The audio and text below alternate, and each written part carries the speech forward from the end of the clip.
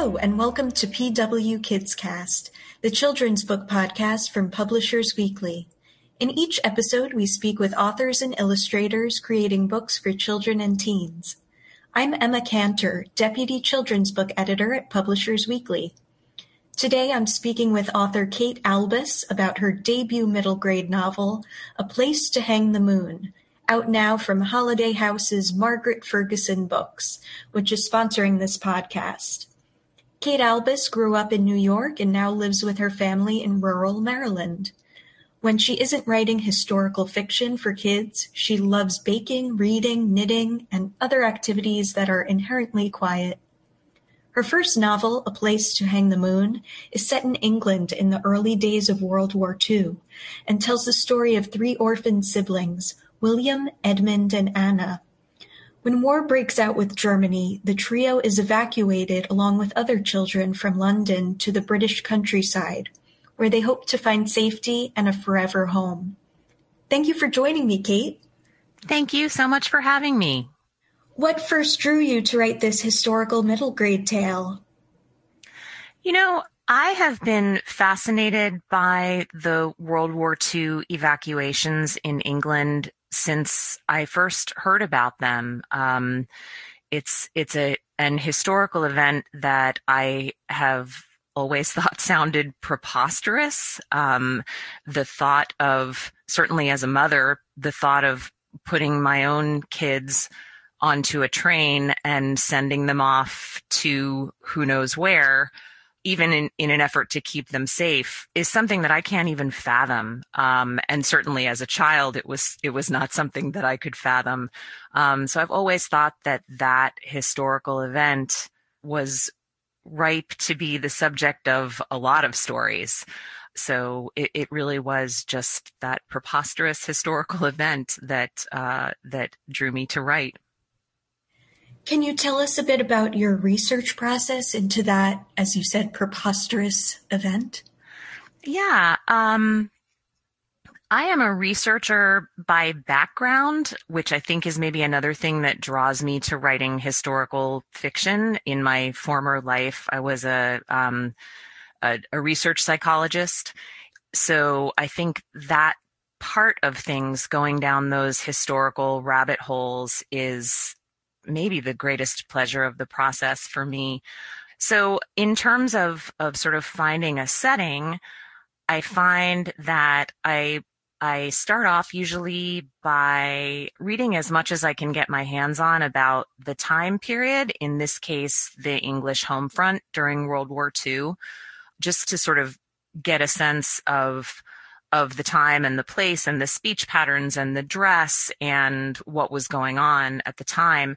And in the case of World War II England, I really benefited a lot from the various memoirs of people that were real life evacuees back in the 1940s during the war, who then grew up to write about their experiences.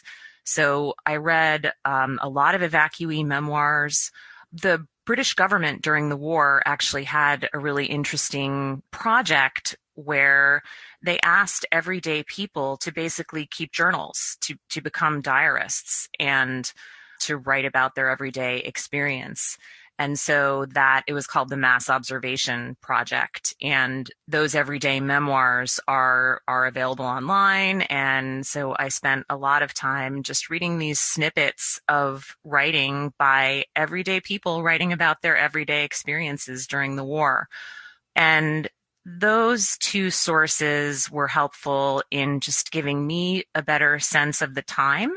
And then once I actually sat down to write, I spent a lot of time in Google rabbit holes looking up very specific details about things like what sort of candy would kids have eaten in 1940 in England? What books would have been available to these children?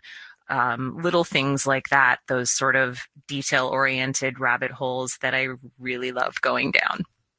Well, you capture the setting and era so vividly, and I was also struck by how much it resonated with our current moment now and the pandemic, all of the sacrifices that children and families have had to make. there's one moment when William Edmund and their younger sister Anna are packing their gas masks, and that just really hit. I'm curious, what stage of the writing process were you in when COVID became a reality? The original manuscript was written way before COVID. I want to say that I sat down and wrote this probably 7 years ago, the first draft, 5 to 7 years ago. So by the time the pandemic hit, I was in the editing stage with Margaret Ferguson, with my editor.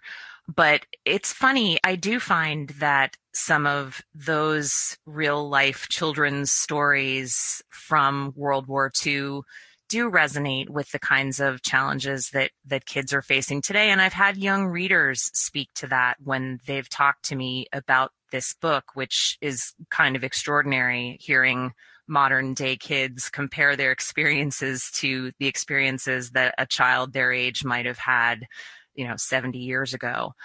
And in editing this book and bringing this book into the world, I've thought so much about the people of that generation and the sacrifices that they made, by all reports, without much thought about it, I think is the thing that strikes me. I have a friend who has this treasure chest of letters, I think, that her grandparents wrote to each other during the war.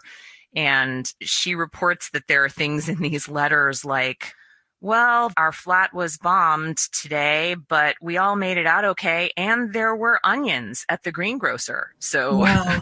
These sort of extraordinary ability to look for the good and to carry on and to just do what needed to be done in the face of something really terrifying. I find that just endlessly inspiring. It's also saddening to see in the book the prejudice and suspicion that your young characters face when they relocate to the English countryside, even among their own country folk. On a more global level, was the current immigration crisis on your mind at all? And just these questions of empathy and the other? I can't say that I thought a lot about the current immigration crisis in relation to this particular story, but again, in reading those evacuee memoirs and reading the real life stories of kids who experienced this, those sorts of experiences were everywhere. In real life, the kids that experienced the evacuation obviously had a great range of experiences. There were those that had fantastic experiences and that didn't want to leave when the war was over. There were kids who lived with the same family for the duration of the war. And when the war was over, they didn't want to go back to their biological families because their foster families had really become the only ones that they knew. But there were plenty of kids who had very different experiences and who were miserable, whether it was because their daily lives were just unfamiliar in terms of the foods that they ate and, their daily tasks in the countryside, or whether it was more significant stuff like children's religious practices not being respected. And there were a significant number of kids who frankly thought that it would be better to just brave the bombings back in the cities than it would be to stay on in the countryside. So I was struck by just the huge variety of real life kids' experiences during this historical time period. You mentioned that you have a background in research psychology. How did you decide to pivot to pursue fiction? Oh, that's such a good question. And honestly, I know that it came about through reading to my own kids, to be honest. I've always been a big reader. And I think when my own kids reached an age when I could read to them, that became the greatest joy of motherhood for me. And I think that love of reading aloud to my kids was very much in my head when I finally sat down and tried to write something myself. In all honesty, this book is the first novel that I ever wrote, and I genuinely did not write it with the thought that anyone would ever read it except for my own family. And there was something really joyful about that process of just sitting down and writing something for my own kids. It was joyful enough that for a long time I went on and wrote other things and never really thought about putting my words out there in the world. So that was the pivot point for me, I think, was the joy that I found in reading to my own kids somehow became the joy that I found in writing for my own kids.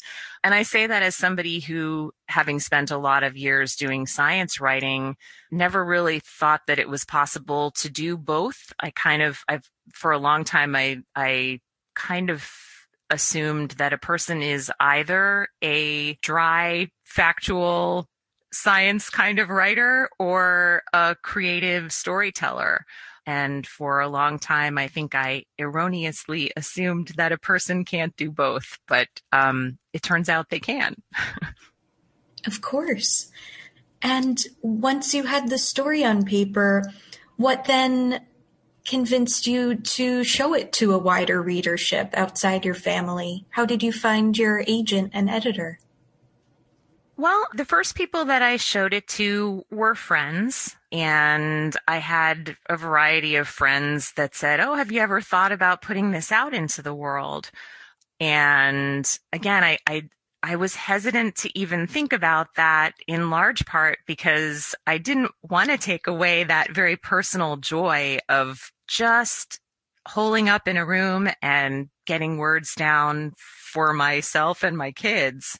But after writing some other things and getting a little bit of distance from this first story, from A Place to Hang the Moon, it started to feel maybe okay to start letting people other than the people that know and love me, that have to say that they like it, letting other people put their eyes on it. So when I started the agent query process, I got the, I think, usual number of polite rejections until my wonderful and lovely and kind agent, Catherine Green, it happened to hit her at the right time, I think. And I have come to believe since that a big part of that query process and the submission process is just your words hitting the right person at the right time.